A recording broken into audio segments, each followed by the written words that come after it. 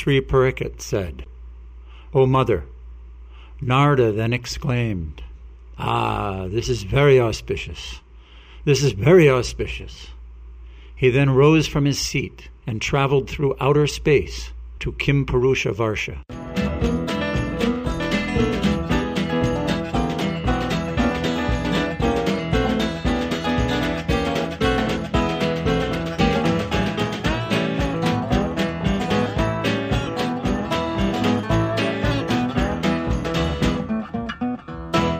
There he saw Hanuman devoutly worshipping the deity of Lord Ramachandra with wonderful offerings taken from the forest, as if the Lord were directly present before him. Hearing the nectarian story of the Ramayana, sung by Gandharvas and other celestial singers, Hanuman became full of bliss. He trembled and shed tears. The hairs on his body stood erect.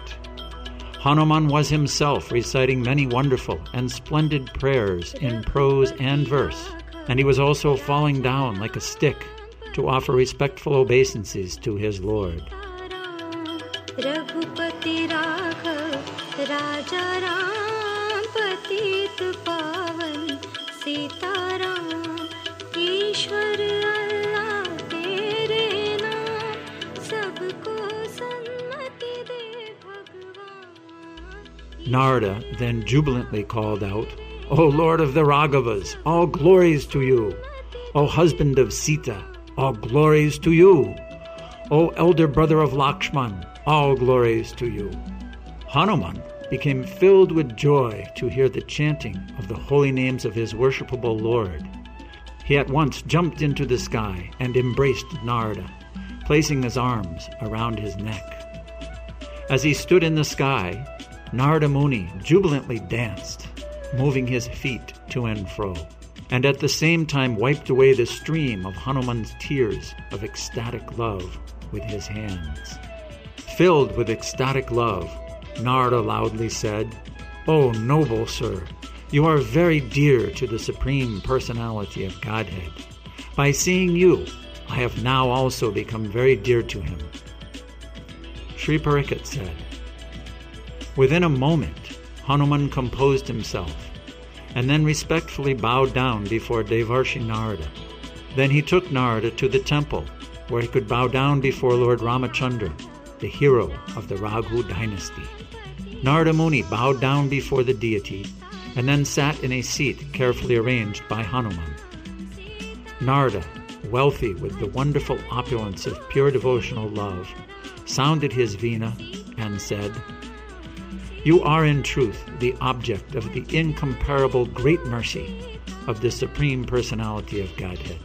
You are always plunged in the very wonderful nectar ocean of pure devotional service to the Lord.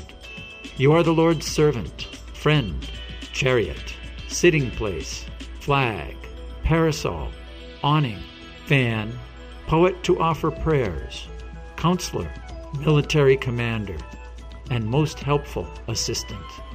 You always chant the Lord's transcendental glories. You have offered yourself to Lord Ramachandra without any reservation. You are the object of his great mercy. The narration of his glories is your life and soul. You bring great transcendental bliss to the devotees who have taken shelter of him. You are eternally more glorious than Garuda and all the other devotees of the Lord. Because you are a pure devotee, and because you do not consider anything better than the happiness of pure devotional service, you spoke to the Supreme Lord the following words, which bring great happiness to the devotees. O Lord, you are the Master, and I am your servant. I do not desire any liberation from the bonds of repeated birth and death that will also break our relationship." Sri Pariksit said, for Hanuman, hearing this description of the great mercy of the Lord's lotus feet, became a spark that ignited a great fire of pain of separation from the Lord. Hanuman lamented and cried. Narada Muni comforted him.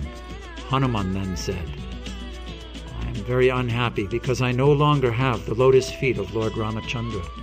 O best of the sages, Why do you make me cry by reminding me of his cruelty to me?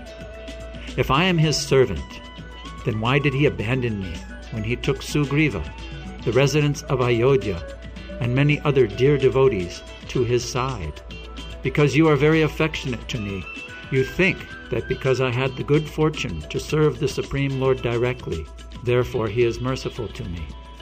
Now, the supremely opulent and powerful Lord has descended to Mathura city, where he gives his mercy to the great Pandavas. The mercy he gives to me cannot be compared to even the smallest fragment of that mercy. It is like a pebble compared to Mount Sumeru.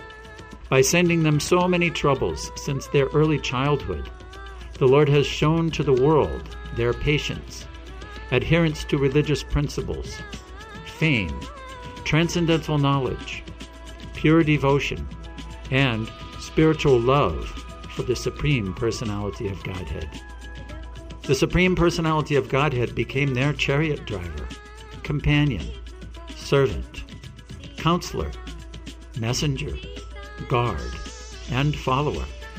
The Lord even offered prayers to them and bowed down before them.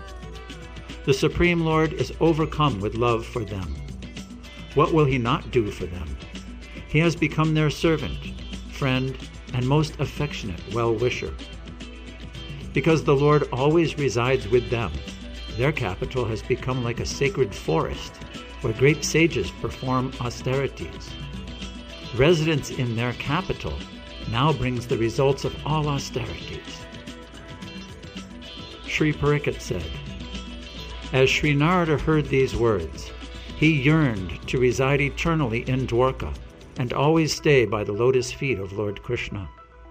Narada loudly shouted, rose again and again into the sky, and danced with great joy in his heart. Hanuman became blissful by seeing Narada dance. His heart plunged in the nectar of the Pandavas' story. Hanuman again and again described their glories. Sri Hanuman said, the host of calamities that befell the Pandavas were very auspicious for them.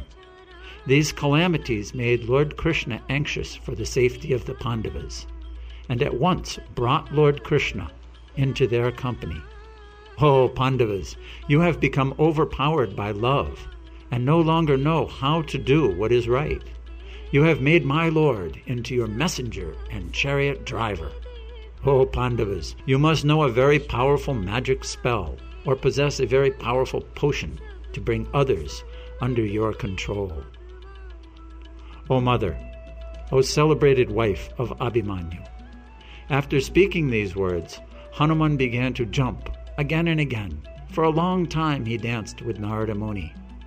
Then he said, O Supreme Personality of Godhead, O Lord, overwhelmed with love for your devotees, O Lord, whose transcendental activities attract your devotees' hearts, this is the way you act. It is my great good fortune that in the middle of the sons of Kunti is my dear younger brother, Bhimasena. Out of kindness and friendship, the Lord gave his own sister in marriage to Arjuna, who carries a flag whose insignia is a likeness of me. Without the transcendental mercy of they who are very dear to the Lord, the loving service of the Lord's servants will not be successful. That service will not bear any good fruit. O best of the devotees, O most dear, favored of the Lord, let us go there to see them. The transcendental opulence, sweetness, and wonder that is very difficult for Brahma, Shiva, and all the other demigods to understand, that increases the love of the devotees, and that had not been revealed when the Lord appeared in Ayodhya, is now displayed in Mathura and Dwarka. Sri Narada said, this sweetness and opulence is not manifest even in Vaikuntha. What to speak of Ayodhya? Rise, rise, O friend, let us go there quickly. At that moment, Hanuman became as grave as the ocean. He reflected within himself for a moment, sighed, bowed down, and said to Narada, It is right for us to go and see and serve the most dear devotees of the Supreme Personality of Godhead. The sweetness of great mercy the Lord displays now is greater and more profound than what he had shown in the past.